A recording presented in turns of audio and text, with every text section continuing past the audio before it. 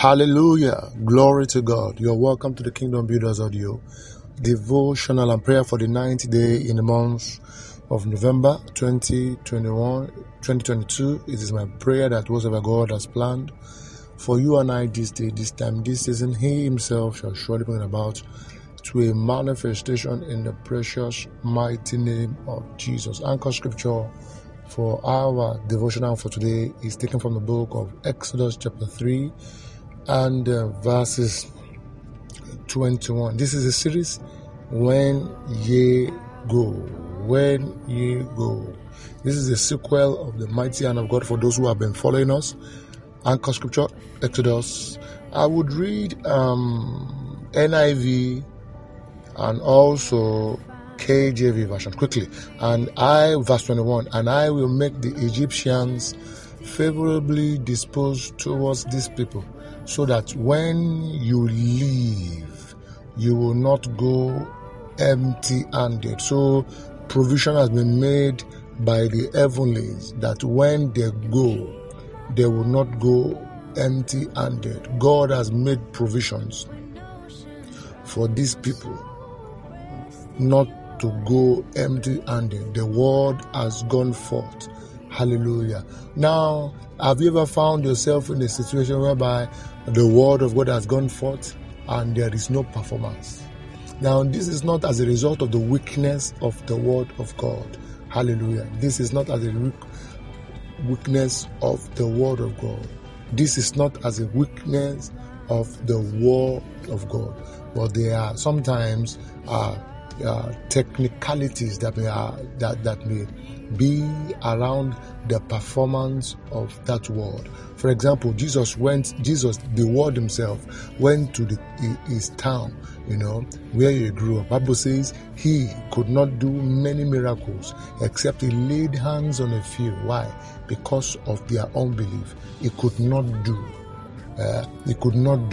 Their unbelief, their nature, their acceptance of the word of the person of the prophet limited, as it were, the word.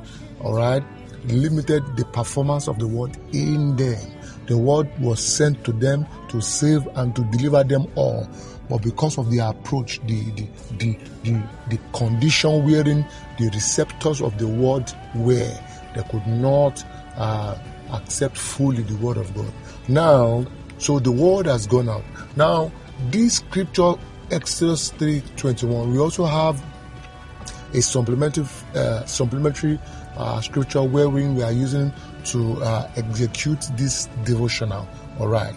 So the word went out. God has said they will not go empty.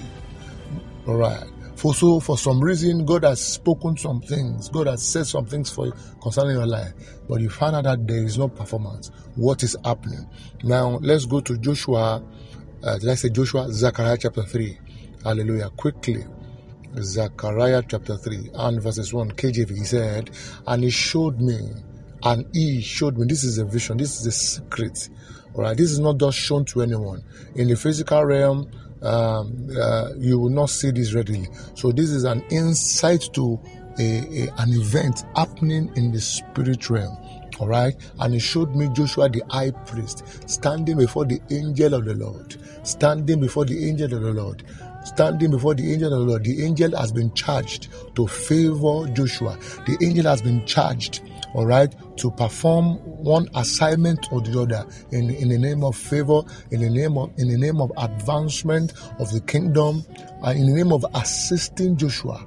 All right. Standing before the angel of the Lord, all right, of course to receive blessedness, to receive assistance, to receive favor. He said, now this is where we are going. This is the insight. And Satan standing at his right hand to resist him. Standing at his right hand to resist him.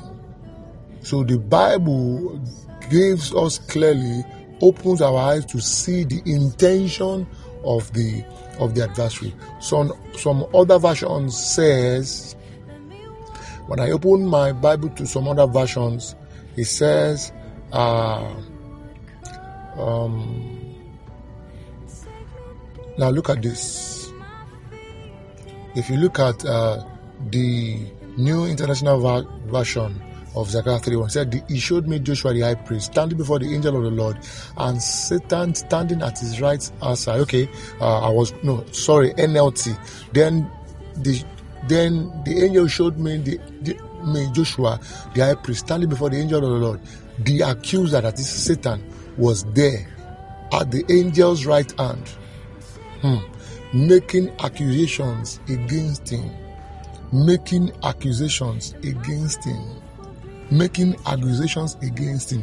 giving reasons why the prophecies should not come to pass, giving genuine reasons why what God wants to do, why Joshua should be disqualified.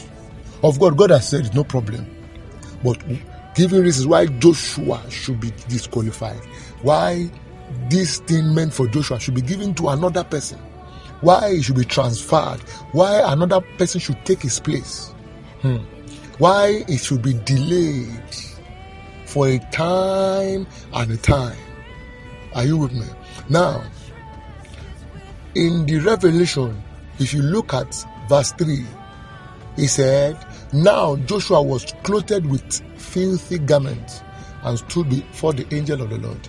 This was the reason why the adversary brought accusations. He was clothed with a filthy garment.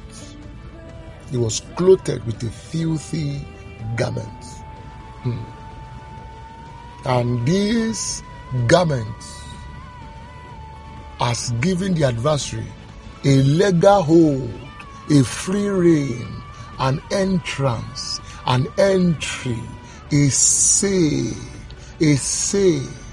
a foothold in the life of Joshua. Legally, he was clothed with a filthy garment. And I asked this question the last in the part 1 of this devotional. What garment are you putting on?